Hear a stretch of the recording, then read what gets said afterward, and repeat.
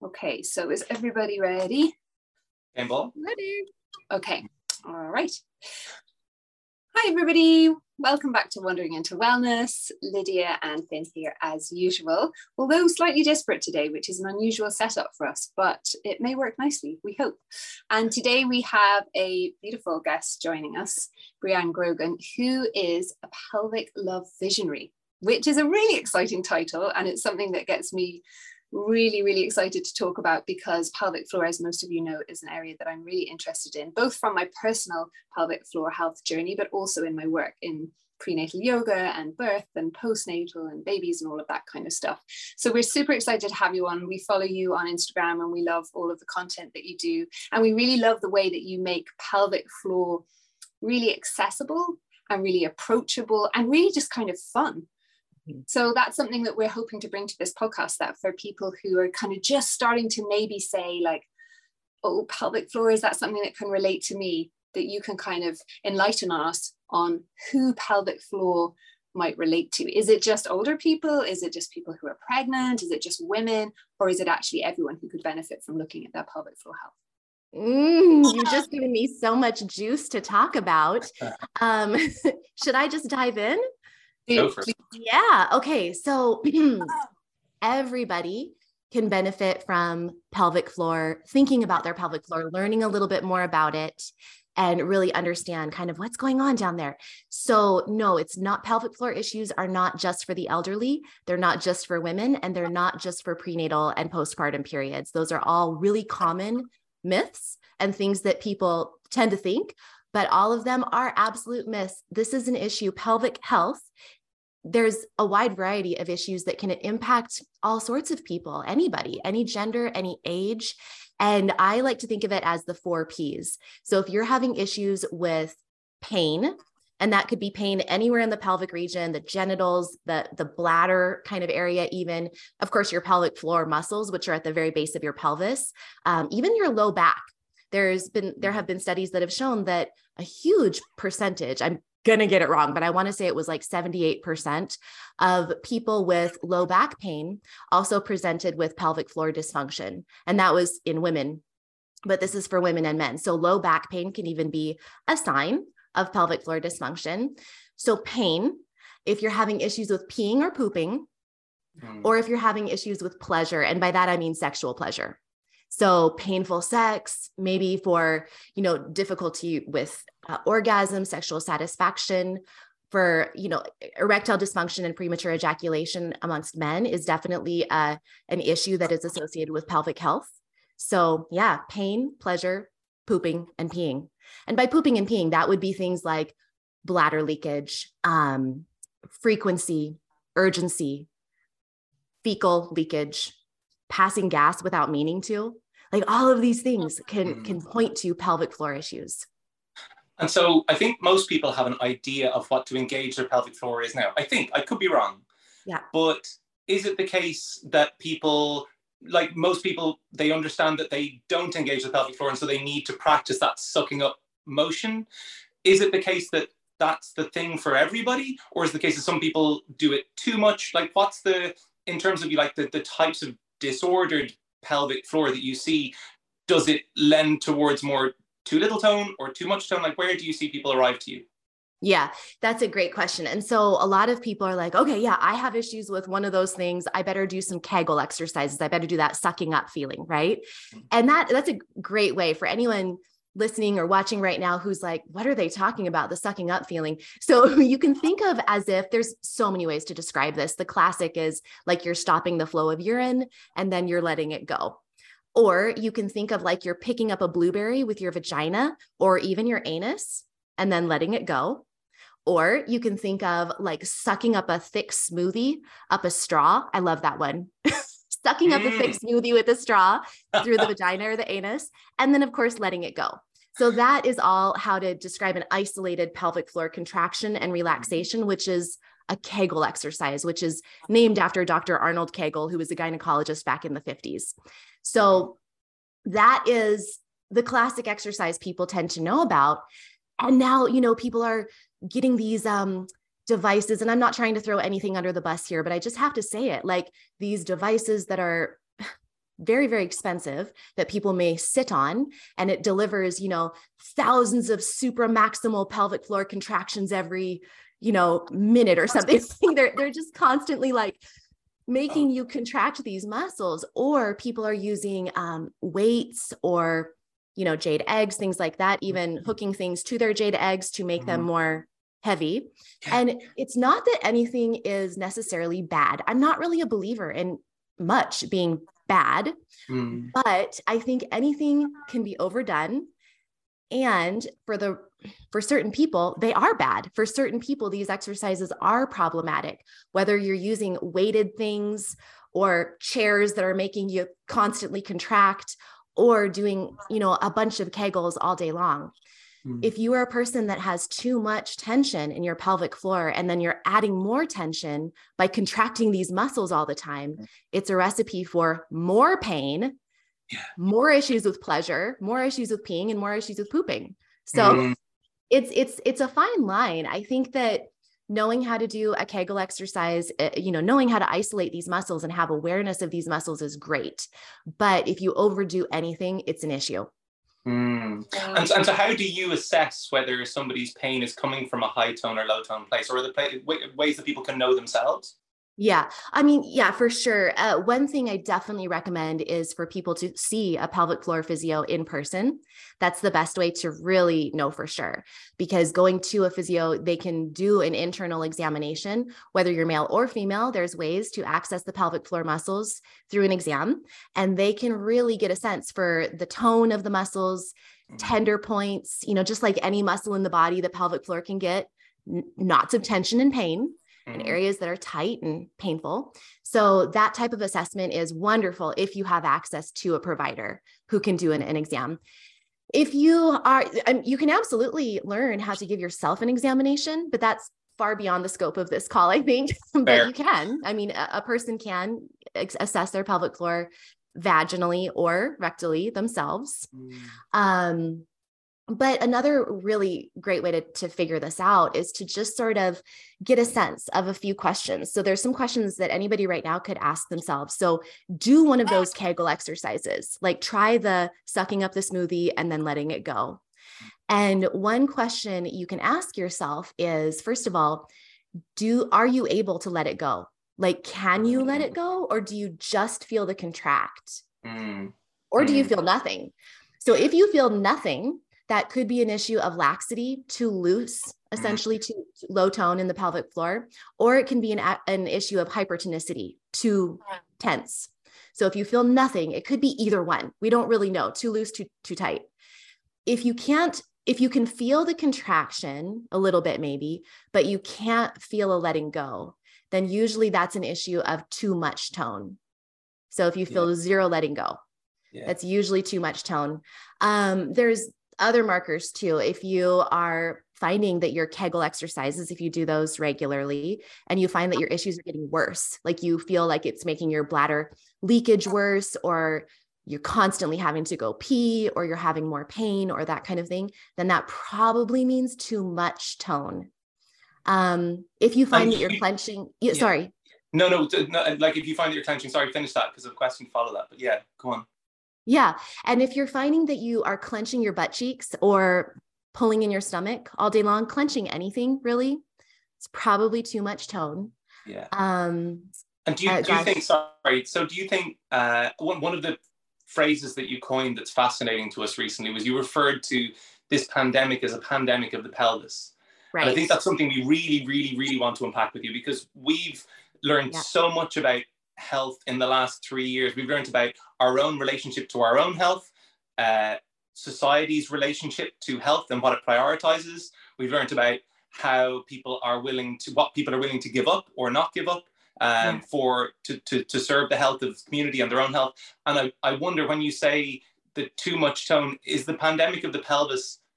Well, talk to us about it. Is like, my instinct is it's got something to do with tightening, because it feels like a lot of things have tightened in the last few years, eh? You have it exactly right. A lot of things have tightened. A lot of things have been scary and uncertain and a little threatening, or a lot threatening. And what happens when you are feeling scared, uncertain, threatened, freaked out in any way, your body, usually you kind of get this sense of, like kind of heaviness and just almost a contracting inward, right?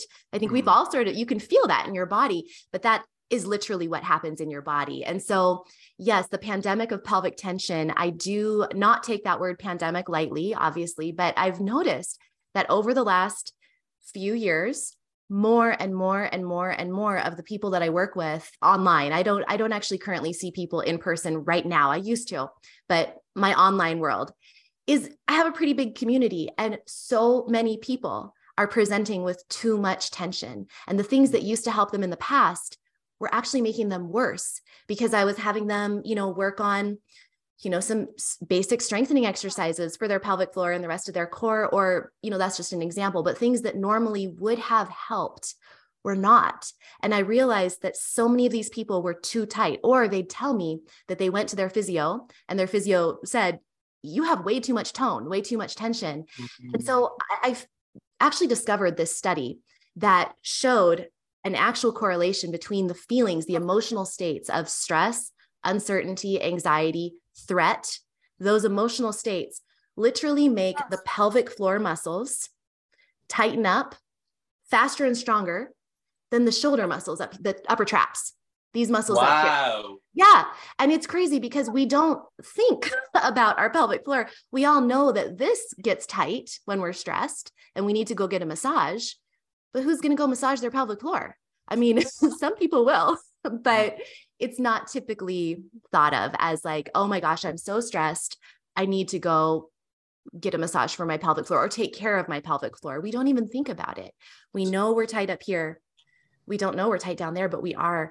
And so if you have stress in your life, and who doesn't, but if you have stress in your life, it's likely that you're carrying some extra tension down there. It's a fascinating thing, isn't it? Because like being a yoga teacher, half of my job really is about identifying stress patterns in the body and understanding how we hold them and how can we isolate muscles and how can we let go of that tension, how can we be more relaxed. But until kind of 3 years ago, I really hadn't joined the dots to think that we would also hold tension and stress and trauma in our vaginas, for me, for example, as much as in our shoulders or our jaws or any of those kind of places. And it's so interesting that it took such a long time. I mean, my work is in like womb yoga and pregnancy yoga and all of that kind of stuff, where looking at vaginas is like a really normal part of my life. And still, even for me, it was such a long time to connect those dots and go, actually, maybe pain and all these sensations or different things that I was experiencing could actually be because emotions or challenge that I've had in my life or trauma that I've experienced in my life is being stored there, as well as it might be stored in the rest of my body. And I think what I've heard through you and through other pelvic floor educators over the last 3 years is that finally this is a conversation that's being brought to light, and that people are able to actually go, oh, we can store the trauma in these places. And I think one of the things that I've seen you do is give really helpful tips around how it's not just then pelvic floor massage and internal work and all of that kind of stuff that can help to dissipate this stress, but it's also stress reduction techniques as well. Right. Yeah. Bringing a sense of safety to the nervous system is huge. So anything you can do for that is very helpful. And it's true because this part of the body, I'm sure, you are aware, not everyone is aware of this, but the chakra system, of course, our first chakra is associated with safety. That's one of the things it's associated with. And that is the perineum on our body. That perineum, that very low root place of our body, is that first chakra. So energetically, that's the area that is safety. And of course, if it's impacted, it will contribute to tension. And so, yes, bringing safety into your nervous system, that in itself, whatever that means to you, and that can look different for anybody, can be very helpful for your pelvic health.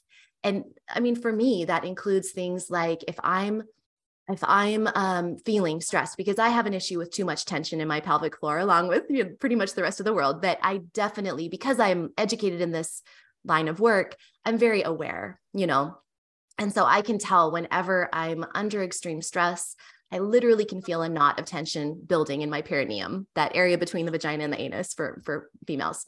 And so I've been doing a lot of just slow, deep breathing, so helpful. And just honestly, giving myself compassion, like, okay, we're going to get through this. It's okay. Positive self-talk, these very simple things. There's also tons of other things we could talk about too, but just simple, slowing down that breathing, lengthening the exhalations, bringing the breath down. I tend to be a shallow breather, even though I know better, bringing the breath down into my low back, even like that sacrum area. It feels so good. And just bringing the breath down can be so, so helpful. So simple things to calm the nervous system, remind yourself that you're safe. Just helps muscles kind of blossom and say, oh, okay, we can let go. One of the things that you explore, or one of the devices you use maybe a lot on your Instagram that I see, is a lot of dance and a lot of I saw you doing the figure of 8 thing, which is great and feels so good. And something that I've started doing a lot more myself. I instinctively, I used to go dancing on my own a lot in town. People look at me like I was really strange, but I really enjoyed just a night dancing totally anonymously. And I always got something great from it. And I never really understood it. I knew that dance was good for me, but I guess I didn't really, like Lydia didn't relate her trauma back to her vagina maybe, I didn't really relate my release back to my pelvis. And I have a shallow hip, hip socket. Acetabulum, yeah. Exactly. Which definitely leads to a lot of a lot of extra held tension in the tissues around there. And it's only as I've started to really work that out that I've begun to realize why dance is so important for me as a tension relieving thing. And I'd love to know, is there, obviously you're exploring this now in the current paradigm, but are there cultures, do you think, or that you know, that used to understand this relationship between our pelvis and nervous system, and they used to enact dance as a way of moving stress out of the body? Or is that just something you've kind of intuited? So yes, this is, I actually did a wonderful interview with a mother-daughter team, Kukua Dance Fitness. I don't know if you are aware of them. They have a great business and a YouTube channel, and they do African dance. They're just amazing. And I asked them, we did an interview where I was asking about cultural patterns of dance, where this African dance, the style of movement that it's just in them. It's just in them culturally, at least I'm not an expert on African dance, but I do love watching, and in speaking with Kukua Fitness, they said, this is just natural. This is just how they grew up, knowing how to move your hips, move your pelvis, to celebrate, to express, to, have fun, but also to explore emotions and depth of emotions. It all comes from here. And I'm intuitively, I knew that. And I feel, unfortunately, so many of, the culture that I grew up in, at least, this was very repressed. It was no, you don't want to do that sexy dancing. Or it was you did the bumping and grinding when you became a teenager and went into college or whatever. And it was very much a naughty thing. It was something that maybe you weren't, it was kind of taboo and ooh, I'm going to bump and grind. And it was it was bad. But there's other cultures in the world that they just naturally express themselves through the center of their body. And I know that, belly dance is traditionally something that was passed down the lineage from mothers to daughters to help prepare for, their fertile times and for pregnancy and childbirth. This was not something that was always looked at as bad or, hide it away. But for a lot of us, Europeans, heritage, it was looked as don't move that. That's wrong. Yeah. And I personally want to make that go away. I'm on a one-woman mission to bring, the hips back to our life, because I'm with you, what you were saying about dance and just dancing solo, just dancing by yourself. It's such a release. And I have been exploring ecstatic dance lately. That's where you go and for me in my community, it's once a week, and we go and there's an hour and a half where people just come, there's silence, there's no talking. It's not a club scene. It's not a pickup scene. You just dance your heart out. However you want to move, you just go for it. No one's watching. No one cares. Everyone's just doing it by themselves. And I'm telling you, it's years of therapy after every dance session. I just feel so good. It moves the energy. It literally makes me feel so healthy, so vital. And it's truly probably one of the most important pieces of my health practice now is dance. And it all centers right here. It's so interesting though, because I think a lot of people listening will be like, dance. For sure. Dance, it's not for me. I'm not a dancer. I just kind of do the weird shuffle and that's it. Or maybe I do it when I get drunk. But I think that you give some really easy breakdowns on your Instagram about, okay, dance. Maybe not everyone can feel like they can just dance around their kitchen and be silly, but you do some really nice, simple movements with your pelvis that people can kind of try at home that are dance, but also maybe if dance feels like too hard a step to think of in their head. Could you describe some of those movements that people could just try at home in their kitchen, maybe if they're listening? For sure. Yeah. And I mean, honestly, the whole body is connected from head to foot. Literally, we have lines of fascia in our body, that specific lines that are even more head to toe connected than other lines. Our whole body everywhere is connected by this connective tissue called fascia. It surrounds the muscles, the organs, everything. But there's a particular line called the deep front line that goes from your foot all the way up through your inner thighs, through your pelvic floor, through this part of your body, through your jaw. So it's so cool to see. And so anything you do, even if you were just like listening to a song you like and just swaying back and forth, that's dance. And you're not even moving your pelvis, but you are, because when you move up here, it's hooked to your pelvis. And so it doesn't matter. I mean, even just sort of like bopping your head, that's dance. It's wonderful. But my favorite move is definitely hip circles. So it's basically, if anyone wanted to try this right now, you can just stand up and you can simply move your pelvis like you're drawing a circle in the ground beneath you, and try not so much to move the upper body. It's just sort of focusing the movement on the pelvic area. Super easy, super fun. And you can go slow, you can go fast, you can do it while you're doing the dishes, brushing your teeth. And it just kind of stirs up all this goodness and energy. Feels good. And I've had lots of people tell me that a regular practice of hip circles, just 10 or 15 a day in each direction, helps with sciatica, back pain, all of these issues that, can really plague people and cause a lot of dysfunction in their life, impacts their quality of life significantly. So sciatica, low back pain, improved their sex life. I've had a lot of really positive feedback about this very simple practice. I think it's even better though, when set to a song that you really love, and then you just kind of let your body go from there. So it's like a launching point. And then if you want more, you can play. I think you did one that I'm pretty sure it's you did that I've taken and used with so many clients with amazing effect recently, especially people who feel like maybe even hip circles with music on might be still too scary to start with, is to imagine that there's like a paintbrush or a pen hanging off your tailbone and to write your name, like your full name. Like for me, it would be like Lydia Sachs with your pelvis. And I find that everyone, no matter men, women, no matter what age, everyone gets into that and finds it really funny because it naturally makes you move in these really silly ways. And you're thinking about, you're like, my name has loads of S's, so it makes you do all these like this kind of movement, like funny movement. And I was going to say it has to be cursive script, not all caps. yeah, exactly that. You want it to be nice and loose. But it's such a nice exercise, and I've had loads of people at their homes telling me that then they were getting their whole family to switch their names and everyone trying everyone else's names. And it's had a really good effect. So I think that's a really lovely one that you teach as well.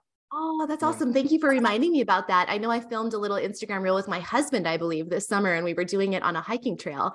We were writing our names with a paintbrush on our tail. Exactly. It's really fun. And the one little tip I want to give people, if they try it, if they're like, try this, be sure to bend your knees, because you really can't do anything with this part of your body successfully if your knees are locked out and rigid.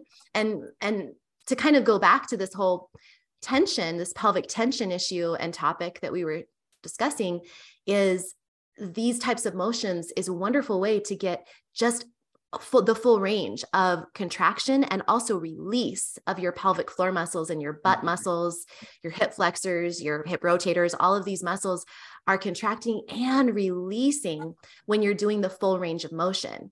So it's a great way to, mobilize the entire area, but just make sure you're not rigid or locked out in your butt muscles or your belly or your knees. So soften the knees, bend them a little bit, maybe widen your stance a little bit, and don't even worry about what you look like. Just have fun. Just move. It's juicy. Motion is lotion. That's so good. That's so good. Motion is lotion. I want to ask you a question about a theory that I have, because it's what I found in my own body. Is that in the last, I don't know whether it's the last 4 or 5 years, you guys can chime in on this, everyone in the world seems to have started wearing high-waisted yoga leggings.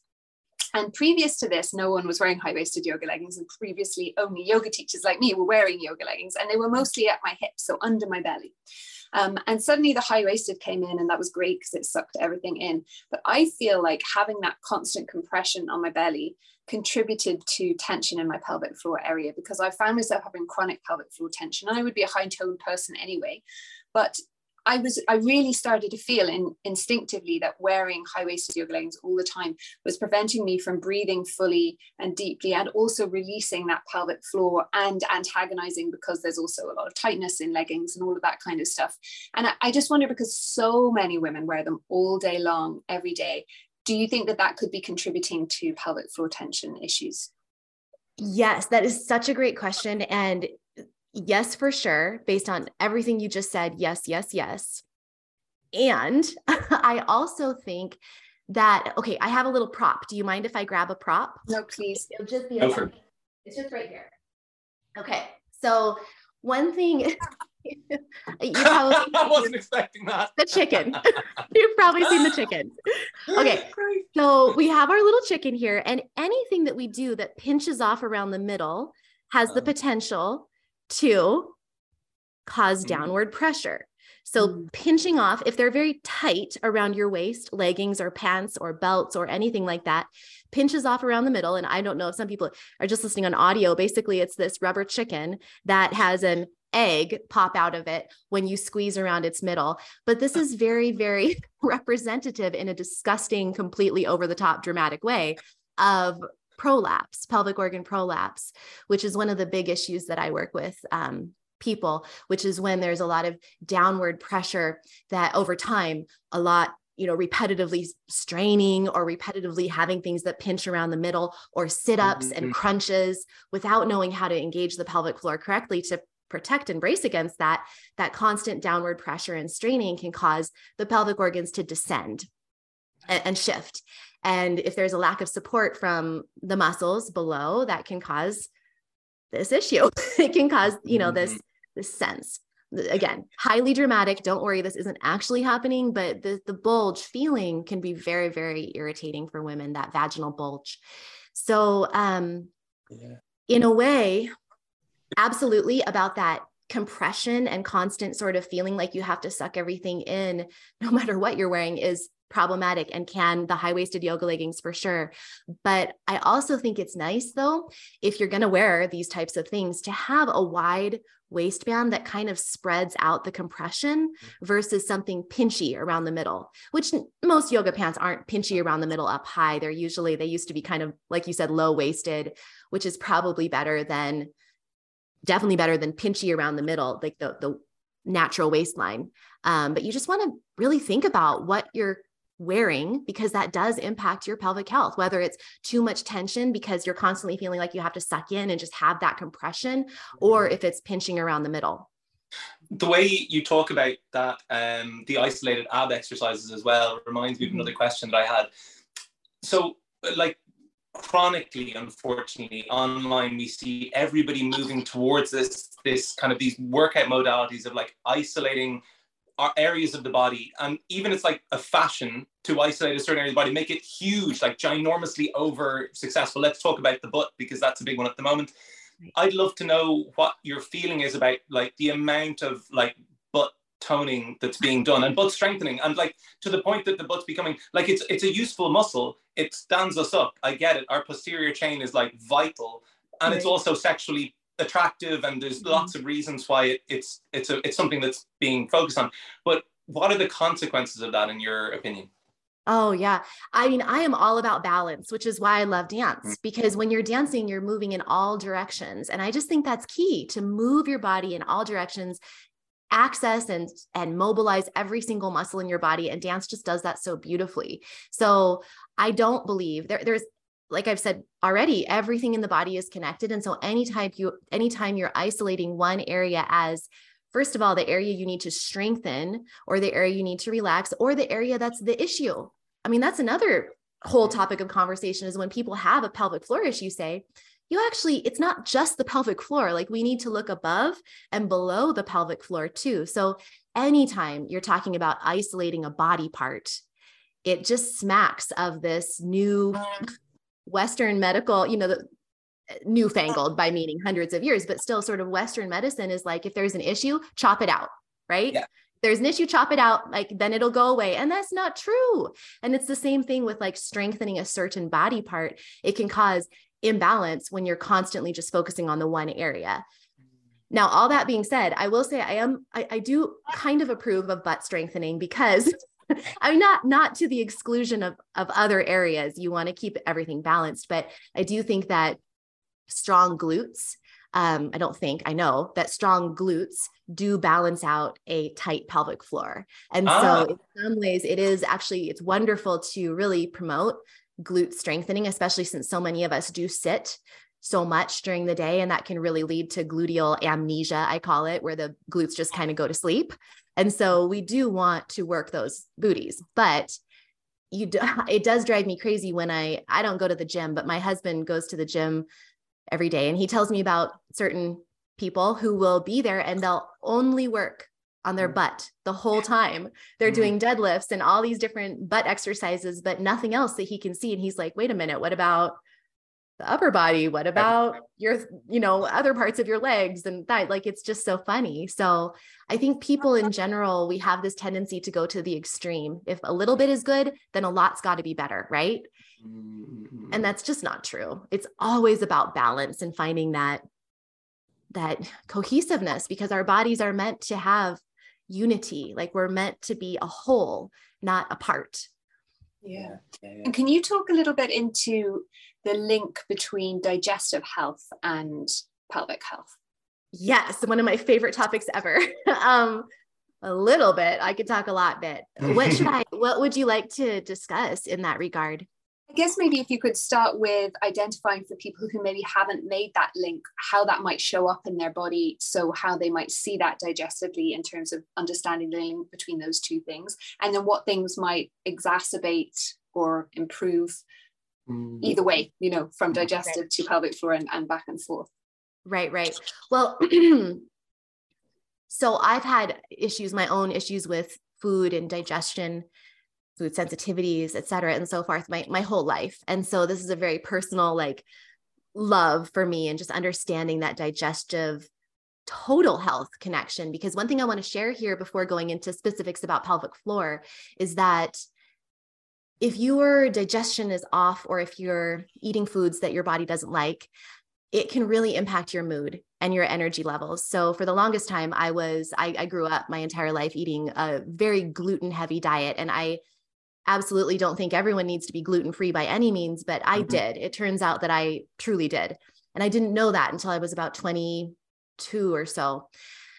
Terrible stomach issues my whole life. And just as I got into my early 20s, I really got a lot of brain fog and depression, really, really, really, really, really debilitating depression that was treated. But it turns out the food I was eating was such an impactor on my mental health.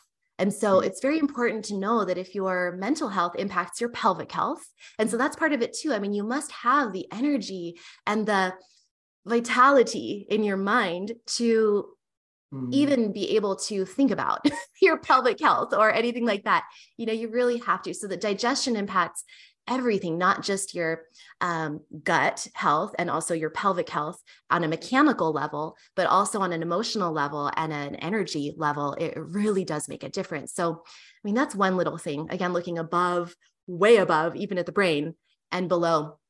But On a more mechanical level, if you have a lot of constipation and you're constantly having to push to go to the bathroom, then that's going to cause a lot of strain on your pelvic floor. That repetitive pushing is potentially going to be problematic over the long term, potentially can contribute to prolapse. I've known clients who've never had babies, they've never been pregnant, but they have prolapse. And one reason contributing to that is a chronic lifetime of straining due to constipation. So just really looking into the root cause of the reason that maybe you have constipation can really help your pelvic health.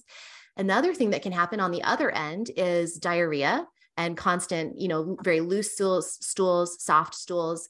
If you have an issue with diarrhea that happens a lot, that can lead to a lot of irritation and discomfort down in your pelvic area.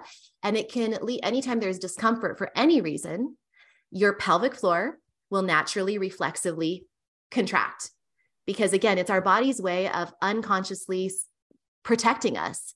And that's from emotional stressors, like we talked about earlier, but also, physical stressors and like feelings of, oh my God, I'm constantly having these loose stools and I've got diarrhea.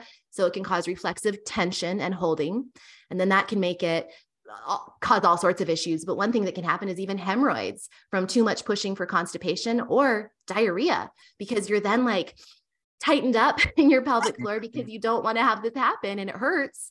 And then you have to kind of strain, even if it's diarrhea, you're kind of having to strain to get it out, and it can cause hemorrhoids too. Yeah. So interesting. Do you have any tips on specifics? I know Lydia recommends lecithin granules a lot for helping with delivery and softening that area around the pelvic floor. I know MSM can be useful. I know from a hemorrhoids point of view, it's kind of different. You use like tonic herbs like yarrow and red raspberry leaf, that sort of thing. Any particular foods or herbs that you're conscious of that are really good to nourish the pelvic floor or to help to support it? Ooh, that's a fun one. I mean, for me, I usually do go for foods rather than from my focus than focusing on herbs, although I do love supportive herbs and supplements. I happen to love cooked vegetables. I think one thing that I was always told was you need to eat more fiber and more vegetables, which there's not a problem with those statements. But I find for me and my body, the more cooked foods I eat, the better. I find that that's just so much more nourishing and soothing for my digestive tract than raw. And I know there's raw foodists out there, and I understand the value of that. But again, I think balance is helpful. So it doesn't need to be all extreme one way or the other, but just incorporating more soups, broths, cooked vegetables, not just always raw, is very, very helpful. And actually for me, I was having, I think, too much fiber. And so I think it's again, all about finding that balance within yourself about what your body needs, and always following up with plenty of warm or at least room temperature water. I am not a fan, as most Americans are, of ice. I hate ice. I hate it. Not good for you. And I know, yes, my son is just obsessed with ice in his water. And I'm always like, but this is not good for your digestion. But so far he hasn't had any issues, but it's probably coming once he, graduates from teenage years. One thing that what you're saying kind of leads me to thinking of is like so much like we come back to basics so often in the consults we do around, whatever health topic it is, but so often one of the major leading questions is how are you on water consumption? Right. And I'm just thinking, where you have high tone or a lot of held tension in a pelvic floor, and we know that dehydration can lead to constipation, which is again a lot to do with the drying up and tension in the colon because it wants to sponge all the water out of there.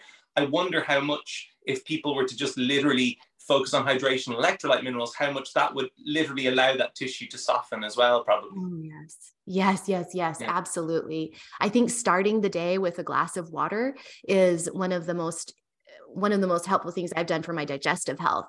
Is before anything else, glass of water, and then to sip it, not gulp it, which is tempting to just down it because I want to move on to my coffee or whatever. But really starting the day that way can be helpful, just to kind of remind yourself, yes, water is so important. And I mean, on a energetic level too, I mean, emotions are water, right? And so we want to like move that through dance, through water, through liquid, like these beautiful fluid things. We don't want to get them stuck in our body. We want to move it through. Yeah, that's really cool. That's great. That's a great point as well, because you hear that like term, like people being anally retentive, Right. holding onto emotions, holding onto their poops. Right. Again, that hydration, liquidity, fluidity. Yeah, cool. Yeah, and I think go on. No, I was going to say, I think that's kind of representative societally, right, of the last 3 years as well, is that we're not like sharing things, we're not connecting things, we're not being vulnerably open, like everyone's been kind of closing off all of those things, and it's stagnation in action, really, and that stagnation is the opposite of vitality. We want that juiciness, like through all the tissues, but emotionally, connection-wise, societally, all of those kind of things. And I wonder if that's also like a huge contributing factor to this, like. Yeah. Oh, for sure. The pandemic of pelvic tension, absolutely. That closed off sensation, for sure. I think all of us have felt it. And even going back into the real world, now that things are more open, it can be a little scary, and you kind of feel yourself being like, you know, just closed off. And that stagnation and congestion in the pelvic area, definitely we feel it. That was a really good Nosferatu impression, by the way. Yeah. That's how it feels like, oh. Yeah. Delight. So you're about to run a really great retreat. Is it an online retreat with the Vagina Rehab Doctor? No, not Vagina Rehab Doctor, Vagina Coach. Kim Bopney. Yep. Kim Bopney. I would love to with Vagina Rehab Doctor. My gosh. Sorry, separate person. We tried to get her on too. We couldn't. The royalty. She is the royalty. Yes. No, Vagina Coach and I are doing a retreat in August in Canada. And we're so excited to gather people together for a full 6 days and 5 nights. It's going to be a deep dive experience of all of this goodness. I'm so excited. Retreats and real in-person connection. I mean, like we were just saying, it can be scary after this lockdown years that we all went through. But I find that that's really where the true deepest work and deepest connection can happen, is in community with real life people. I love the online world, but real life connection is, there's no substitute for it, So. Bree, that's been amazing. I've learned so much. I want to pause you for a second. I know that's a beautiful wrap up, but there's just something that we haven't mentioned, which I just think is really, really key. It's a myth that comes up all the time, and I think it's so important if anyone's here listening to pelvic floor stuff, is this idea that gets perpetuated a lot in movies, in media, in magazines, in conversation even, that a good vagina is a tight vagina. Yes, I would just like us to talk about that just for a second. We shouldn't finish without that. That's fair. I'll accept that interruption. Yeah, that's a good interruption. Yes, no, that is actually, I just did a video on YouTube actually of the top pelvic health myths. And that was absolutely one of them, that we should all strive for a tight vagina. And especially just drives me crazy when I hear a female say, well, my partner or my boyfriend, whatever, wants me to be tighter. He says I should be tighter. It just makes me want to, first of all, just punch somebody. The boyfriend or husband, yes. Right, exactly.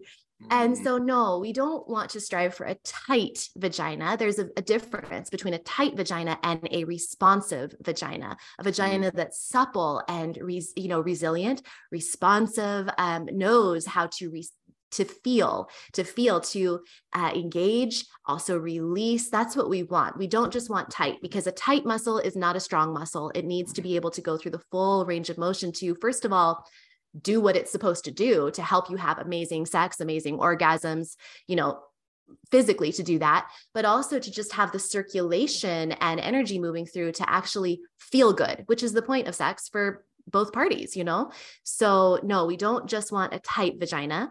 We want a responsive vagina. And so that's going to be through knowing how to contract, also relax, make sure that the muscles aren't constantly squeezed and gripping and tight, making sure you're not constantly tucking your butt under, let your tailbone kind of release a bit, not to the point where you're overly arching your back, but just released and open. Again, I could go on forever, but yes, we do not. And how can guys, like during foreplay or during sex, how can guys assist with that process? I have some ideas, but tell us, what do you think? Yes. Oh, first of all, you must get the book, Women's Anatomy of Arousal by Sherry Winston. Yes. I think I got the title right. Such You a good did. book. In fact, I just ordered it yesterday. I saw it on your Instagram. So good. So good. Yeah. And so, I mean, spending more time. Women do take more time on average than men to really fill their erectile tissues. And there's such a huge erectile network of our anatomy is full of erectile tissue. Even though we don't think of that, we usually just think of that with the male partner. No, women have erectile tissues too, but we need some time to, expand that area, to really engorge that area. And this is a mind thing too. It's mind and body. So we need to be in a really relaxed state. So, I mean, I think the man can start or a partner can start in assisting the arousal by the mind and, making sure that it's in a situation where it's not a time when, like, don't try to get your partner to be, having sex with them when you've got like kids running around, or like you've got to be somewhere in 5 minutes. Like, no, it's not going to work. You need to be in the right setting, the right situation, have the right mindset, be relaxed, and then just take your time. So good. So the quickie is not the friend of the pelvic floor. Good. Right. Exactly. Good. Exactly. Pressure. Any woman will freeze under pressure. That is like, I mean, just pressure. I do. It's like, no, if I have pressure of any sort, I'm like, ugh. Like, you can just feel everything just tighten up. And that is not conducive to arousal. You have to have circulation for that arousal to happen, for those tissues to engorge with blood. Your body has to have the circulation flowing. And you can't do that when your muscles are tight and clenched up and you're feeling stressed and you're feeling pressure. Cool. Great. Yeah. Liz, this has been so much fun. We could go on for hours. Really cool. I know. Lid, any more to follow? No, that's it. I mean, many more things. I know, that's the thing. I think it's for now. Yeah, that was fun. I learned so much, and really, really so fun. And your style of information is so useful. I think so many people are going to be engaged with and be able to engage with the idea of pelvic floor, hearing the way you speak, and just the freedom that you're bringing to the way to speak. And I think this is one of actually the blessings that we have as European people, who are definitely more attentive, speaking to Americans who are way more free flowing about this stuff, which is, it's really beautiful. And so thank you for bringing that dynamic to this topic. It's great. Yeah, thank you. Yeah. Thanks for giving me a platform to share. Nice. Well, it just remains for us to thank our sponsor. And so Clearlight Saunas, we have this beautiful infrared sauna that we've become ambassadors for since I made the rather lifetime investment of getting involved with. It comes with a lifetime guarantee, which is beautiful. Red light is definitely good for that pelvic floor. Infrared, near, far, and medium. Also the sweating, also all the other bits, and the contrast therapy of hot and cold, no doubt that tones and relaxes tissue.